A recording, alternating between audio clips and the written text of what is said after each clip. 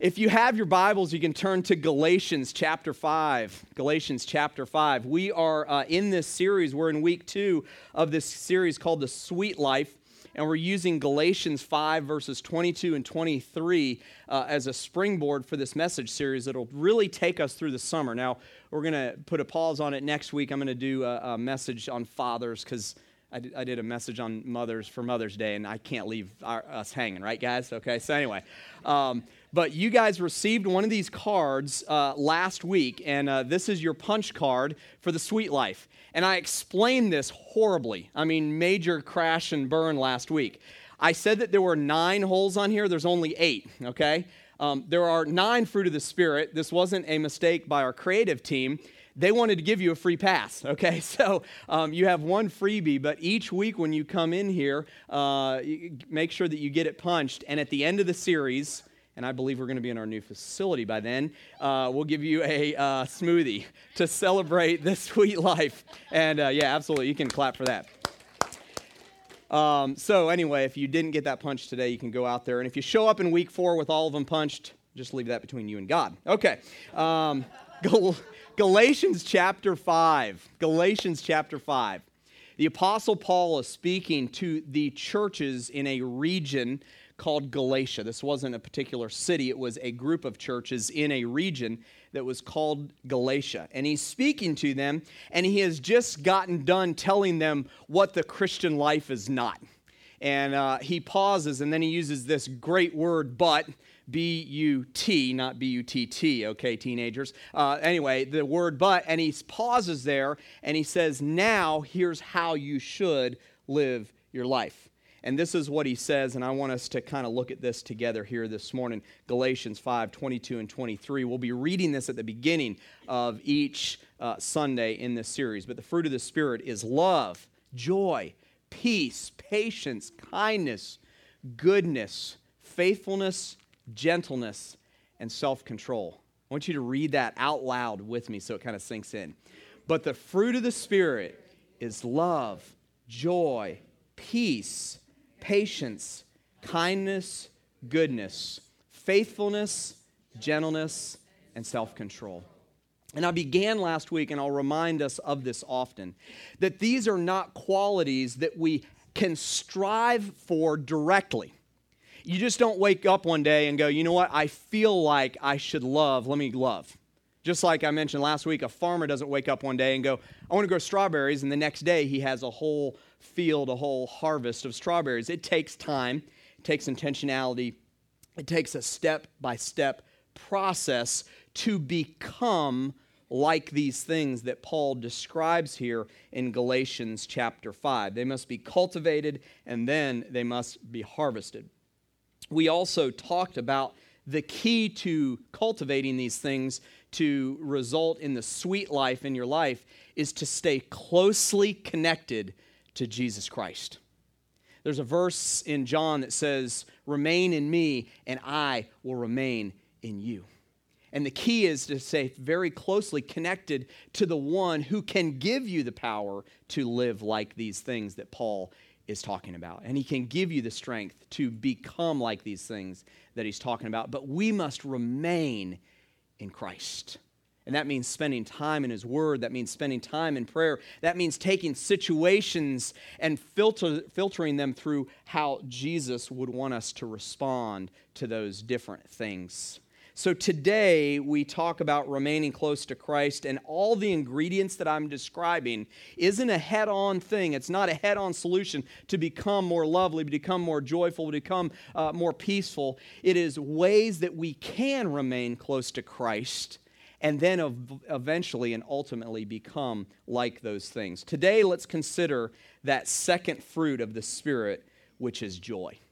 Now, Paul uses a word called chera, and it literally means a state of gladness. That's the old Greek word. It really has nothing to do with anything, but I will tell you, it's the most used Greek word in that original language in the New Testament, all throughout the New Testament, of joy, or when you see the word rejoice.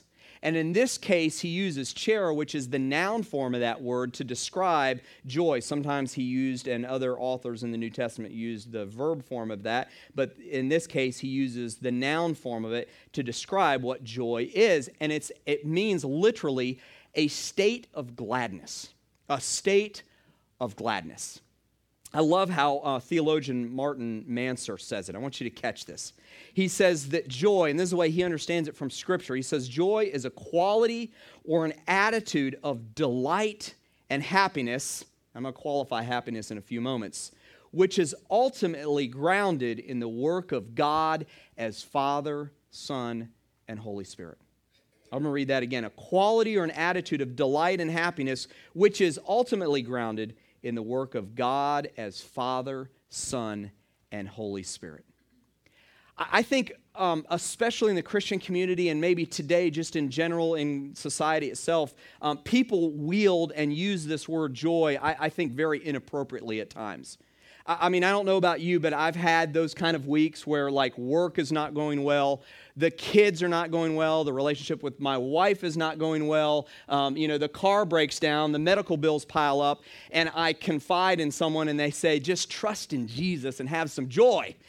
And I want to go, really? Is that really what you're giving me? I don't like to use the word hate. I hate to use the word hate, but I hate that kind of response, don't you?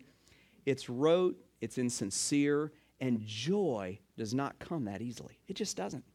And we have to face the fact that joy is something that we have to work on. It's something that we have to work on. It's something that we have to practice being, because let's face it, life just isn't that easy, is it? It's just not. I mean, things come our way, situations come our way, and joy is not as easy as some people make it out to sound. It's something that we have to intentionally develop in our lives. So let's dive into your notes this morning. You have them when you walked in, you received them. And let's take a look at that key point up at the beginning. A key ingredient in the sweet life is the ability to have joy, here we go, in good times as well as bad times. Okay, you guys are all awake this morning. And by the way, you sounded great worshiping. You guys sounded like a great choir back there. I love sitting up front because I get to hear you. A key ingredient of the sweet life is the ability to have joy in good times as well as in bad times. Let's face it, okay?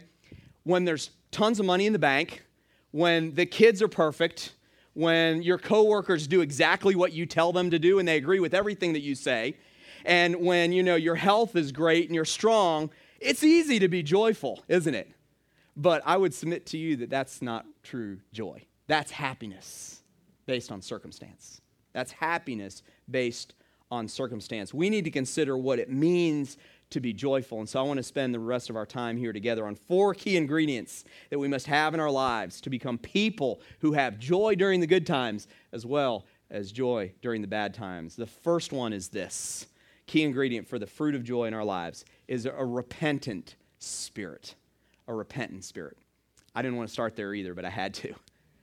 Because almost every time in Scripture where joy or rejoicing is talked about, it's connected with a life that is righteous. Not perfect, but righteous.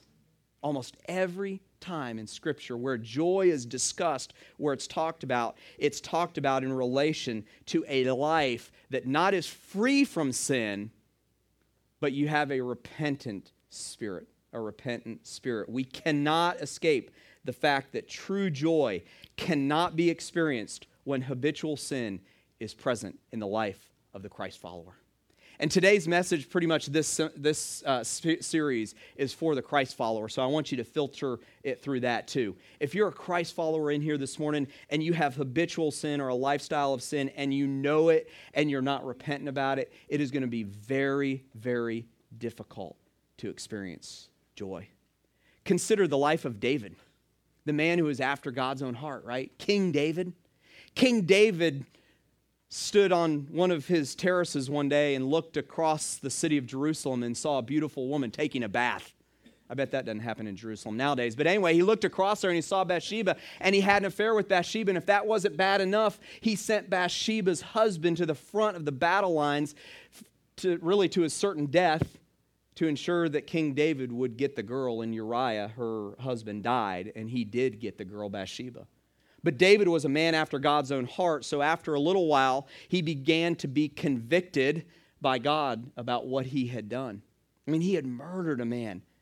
He had murdered a man, and he had had an affair with a married woman.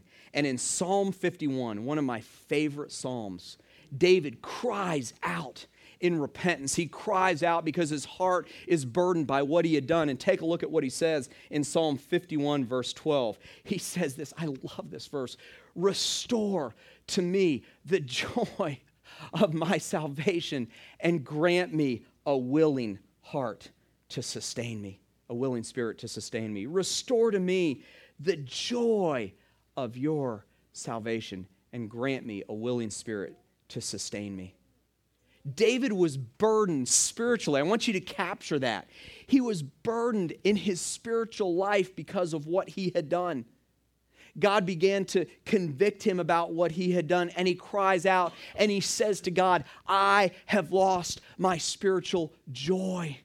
I have lost my spiritual joy. And there's no doubt that we lose many different things when we're engaged in habitual sin. David almost lost his kingship. He almost lost his royalty. He lost a friend in Uriah. He lost his character. But you know what he also lost? He lost his position in Christ during that time. He lost his position in God during that time. It's one of the things that we lose when we're involved in habitual sin. We have the potential of losing our spiritual footing. David also writes about this in Psalm 32. Take a look at this. He says, when I kept silent, my bones wasted away through my groaning all day long. For day and night your hand was heavy upon me. Have you ever had that kind of conviction? You know what we call it today? We call it guilt, don't we? It's not guilt.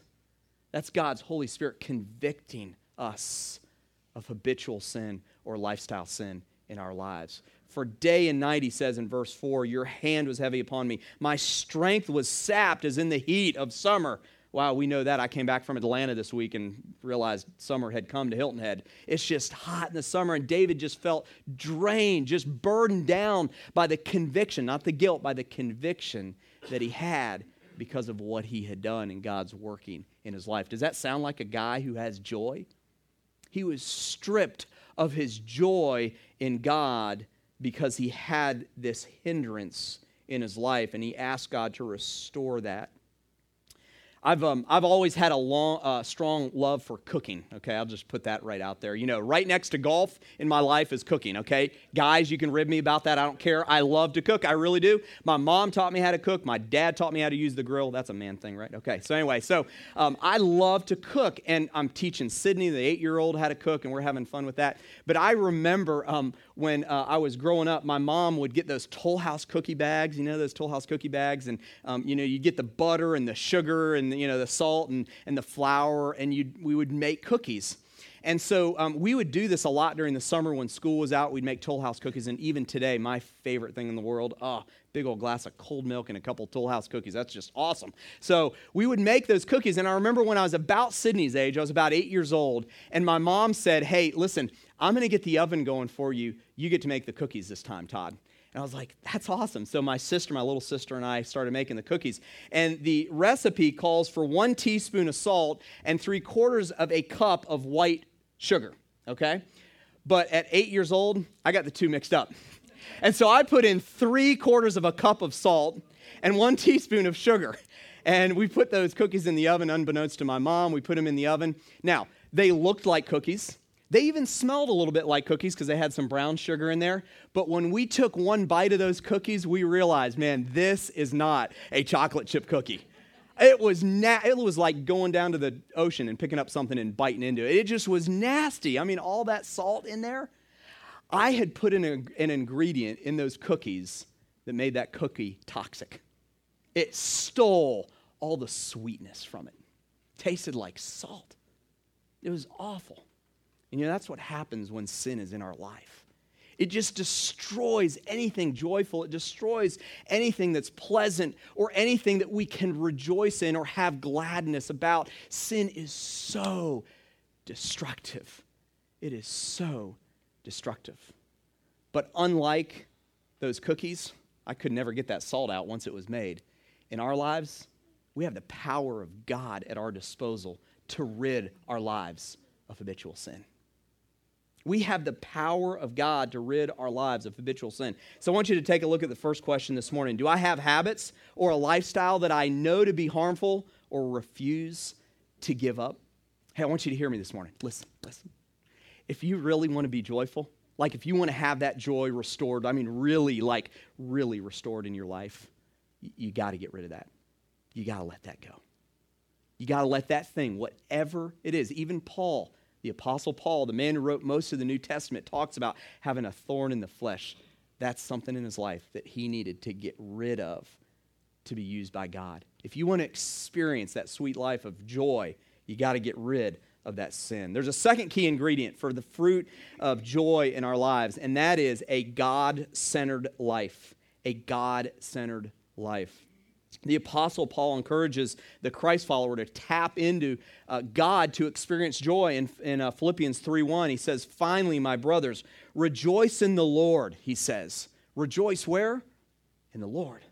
Rejoice in the Lord. Paul was essentially saying that joy, and that word rejoice can be synonymous with joy there. It's the same root word as joy in the Old Greek. He was basically saying that if God is not the center of your joy, it's not really joy. And in some translations, he says, rejoice in the Lord. And again, I say rejoice. In the NIV, which I use, NIV 1984, he says, it's no trouble for me to write the same things to you again. And it's a safeguard for you. I love that word, safeguard. Having God as the center of your joy is a safeguard in your life. And that leads me to the difference between joy and happiness. You know, when we have God as the center of our joy, there's nothing that can shake that. There's nothing that can trample on that. There's nothing that can topple that over. When we have God as the center and as the source, maybe that's a better word, the source of our joy, there's nothing that can take that away. But when we place our joy or happiness in people or circumstances or material possessions like cars and homes and really nice golf courses, which I like a lot, we lose it. We can lose it. And happiness is fleeting. Happiness is temporary. Joy is everlasting. Are you with me this morning? Do you see the difference? Happiness can go in a moment because you know what? The homes and the cars and the golf courses, I'm sad to say, can be gone in a moment. But joy, when God is the centerpiece of that joy, is lasting. There's a difference between joy and happiness. I heard one scholar, I think it was a professor in seminary, say it this way. He says, happiness is random, it's not deep, and it's unabiding. And joy is everything that's the opposite of that. It's everlasting. It's solid. It's rooted deeply like an anchor.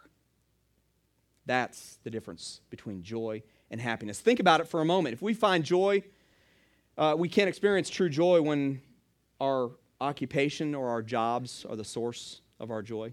It can't be joy. We can't experience true joy when the source of that joy is money.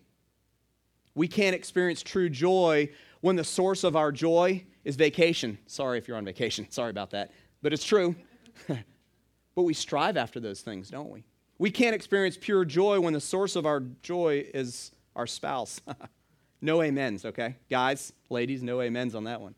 We can't experience true joy when the source of our joy is our children. Parents, you can amen on that one. Amen, okay? It's tough when we place our joy and our happiness in something other than God himself. Paul reminds us in Romans 8:29, and we know that in all things God works for the good of those who love him, who have been called according to his purpose. So one of the key ingredients in experiencing joy is a God-centered life. I want you to hear this morning. We risk joy when we become self-reliant, when we become others-reliant, and when we become things-reliant. When we place our trust, when we place the source of our happiness and joy and life in other people, in us, or in things, it'll just be happiness, and it'll be fleeting. So the second question I have for you this morning is, am I self-reliant, things-reliant, others-reliant, or am I truly God-reliant? Let's keep moving. The third ingredient for the fruit of joy in our lives is an eternal perspective. An eternal perspective. I hope that I'm not the only one in this room who grew up with parents who had a paddle. Did some of you grow up with parents who had a paddle? Okay, we had a paddle, and the first paddle that my dad used when we were little kids, and he reserved it for those times that we were really bad. I mean, he didn't use it a lot, but when he did, it was rough. But he used a paddle, and the first one that he used was one of those little balls that is on a string and it bounces back and forth.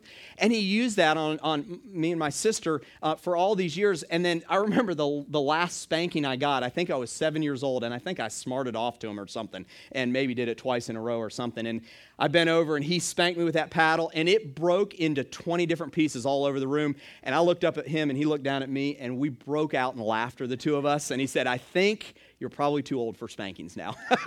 And so there were other forms of punishment for me. Anyway, from that time on. But he would always say, and my dad was so good because he would discipline us, and then he would tell us why we were being disciplined, and he'd love on us afterwards. He was so good. But he would always use this phrase: you really need to have an attitude adjustment. Okay, you're with me.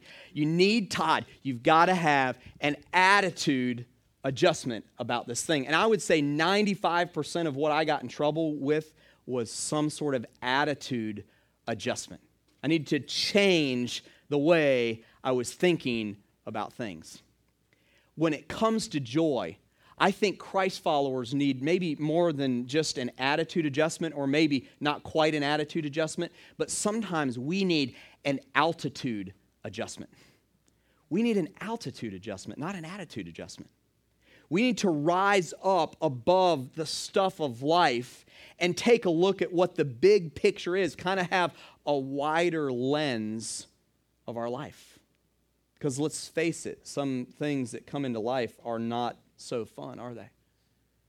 Disappointments in jobs, a huge downturn in the economy, being unemployed or underemployed, having a spouse leave one day, having a child who's wayward, having a health issue that you get a call from a doctor on. There are times when it's difficult to be joyful. And if we are down in the mire of our situation, we will become overwhelmed with what that's all about. I mentioned that we were in Atlanta this past week, and I grew up in Atlanta. I actually grew up in Stone Mountain. And Cynthia and I had our anniversary, and we took Monday and Tuesday off, and the kids were at the grandparents. We had a nice time. And then on Wednesday, we went back to work, and we did some stuff in Atlanta, which I'll tell you about in a minute. But Wednesday was Sydney, my 8-year-old's birthday, and she turned 8 on Wednesday. So at the end of the day, we went to Stone Mountain Park, which is literally a mile from where I grew up, and I used to go there. And Stone Mountain Park is, I think it's the world's largest Confederacy museum. But anyway, it's a big, giant rock that just sticks up out. If you've ever seen it, it's amazing. It's a big rock that's like 1,600 feet tall, and it sticks up out of the nice rolling hills of East Atlanta. And on the side, on the face of the rock is the largest rock carving in the world, and it's a picture of General E. Lee, Stonewall Jackson, and what we used to call growing up the other guy, because we could never figure out who it was. It's Jefferson Davis, and they were all Confederate leaders in the Confederate Army. And each night during the summer, since probably, the early 1980s, they've had a laser show.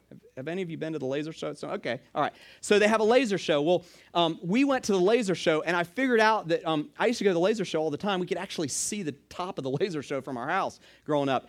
And I figured out it had been about 20 years since we had been. And so we had a nice time at the laser show and doing the whole Stone Mountain thing, and it's changed a lot, and I had a lot of nice reminiscing. But I had been to the top of Stone Mountain. You can walk up the side, and it takes about 30 minutes, and it's quite a strenuous hike. I had done that a lot as a kid, but I had never gone up the cable cars. So we got the family, we loaded up into the cable car, and we went up the side of Stone Mountain in the cable car.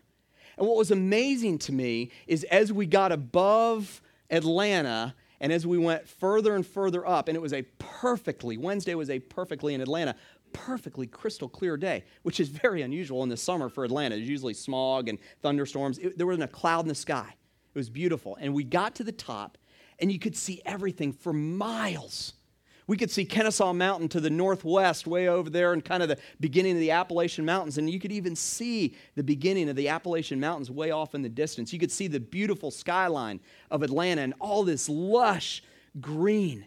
And it was so peaceful. It was so incredibly peaceful. It was 5 p.m. on a Wednesday night in metropolitan Atlanta. It was anything but peaceful down there. I mean, there's traffic, there's cars, there's wrecks. It's crazy. But when we got above it, it just looked and sounded so peaceful. And you see, sometimes we get so in the mire of our situations, and we need to have an altitude adjustment. We need to get up above it and take a look and see what it looks like from a different perspective. 1 Peter 1:6 says this, "In this you greatly rejoice." There's that word again that means joy. "Though now, for a little while, you may have had to suffer grief in all kinds of trials." But he says, for a little while. I want you to remember that, for a little while.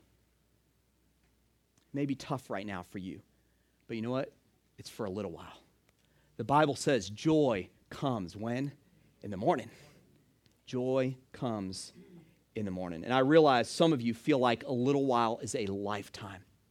You know what? If you can learn to get above the fray, not ignore your situations, man, you can be angry. The Bible doesn't say that you can't be angry about your circumstances. It doesn't say that you can't cry, that you can't have emotion, that you can't be frustrated. It never says that.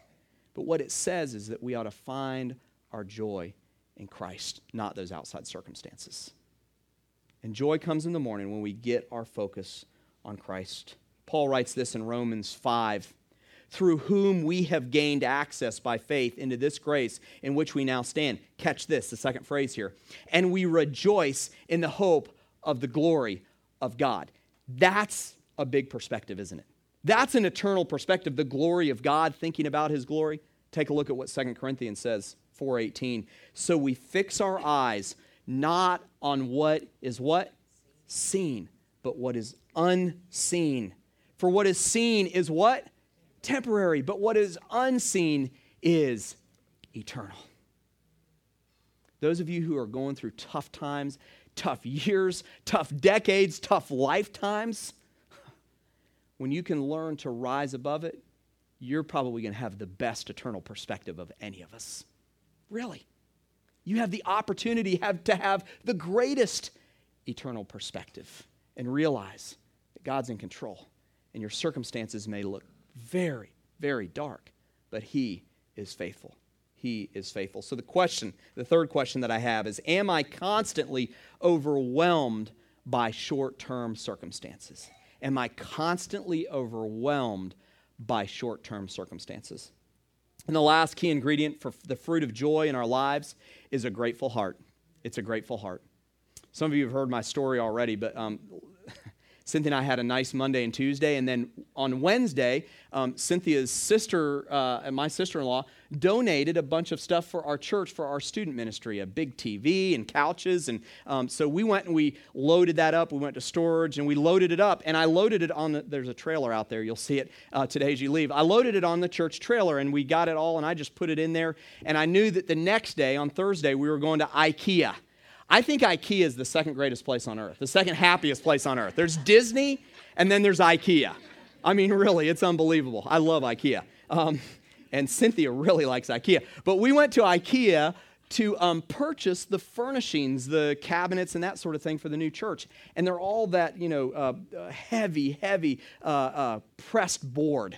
And they were in boxes. I didn't know quite how many boxes there were. It took IKEA like 3 or 4 hours to collect all these boxes.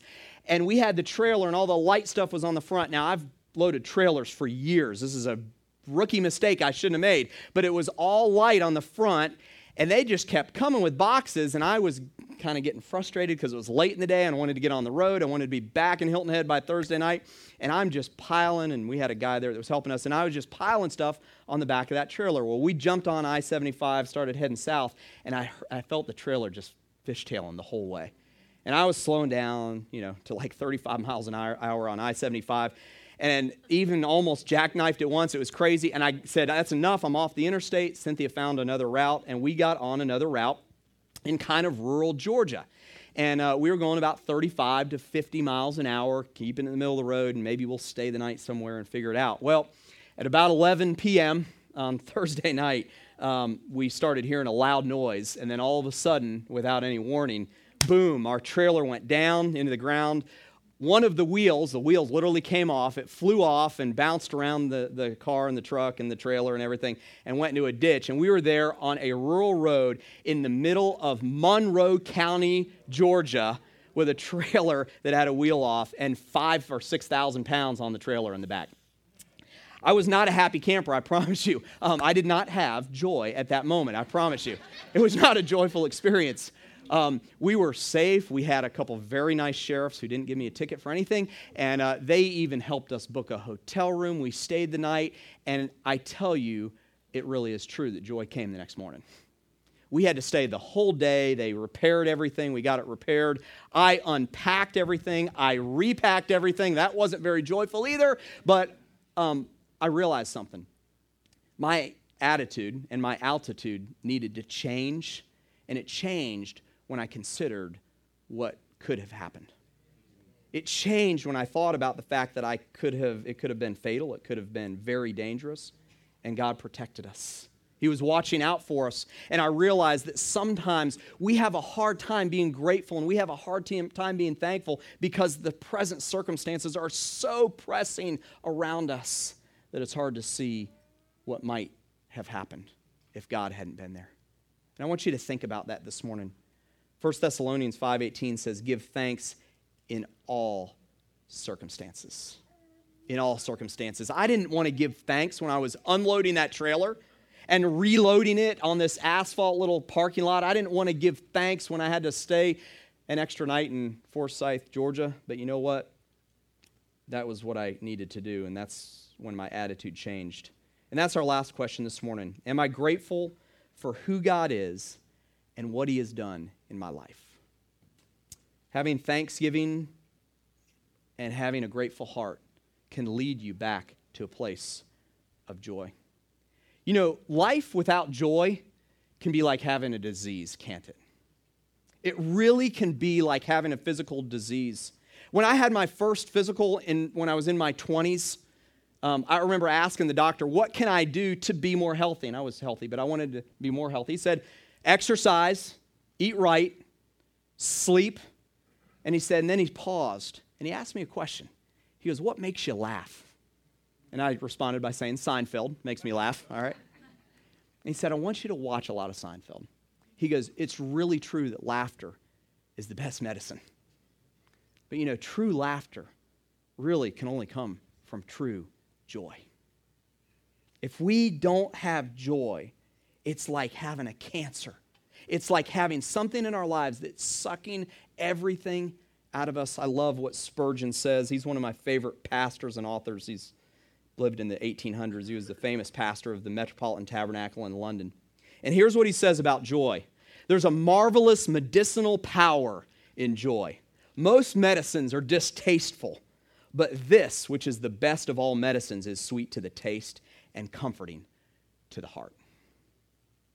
How are you doing with joy? Are you living the sweet life? Is your life defined by joy, or is it not? What do you need to do today? Which one of those questions do you need to answer and work on to have that sweet life? Father God, thank you so much that you can give us joy, that the source of our joy can be you, that the source of our strength needs to be you. And God, thank you that you were the one that overcame death. You rose from the grave. And God, that's the source of our power. That can be the source of our power if we will just trust in you. Help us, Father, to have a different perspective. Help us, God, for those who are in here today who are pulled down in the mire, they feel like it's quicksand coming around them. Father God, I pray in the strong name of Jesus that you would allow them to be pulled out of that mess because they focus on you.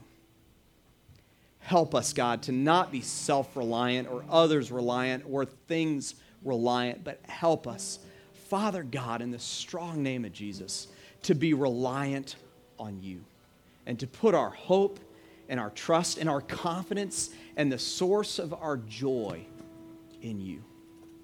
And Father, I pray for those who came in here today and they are tired and they are at their wits' end.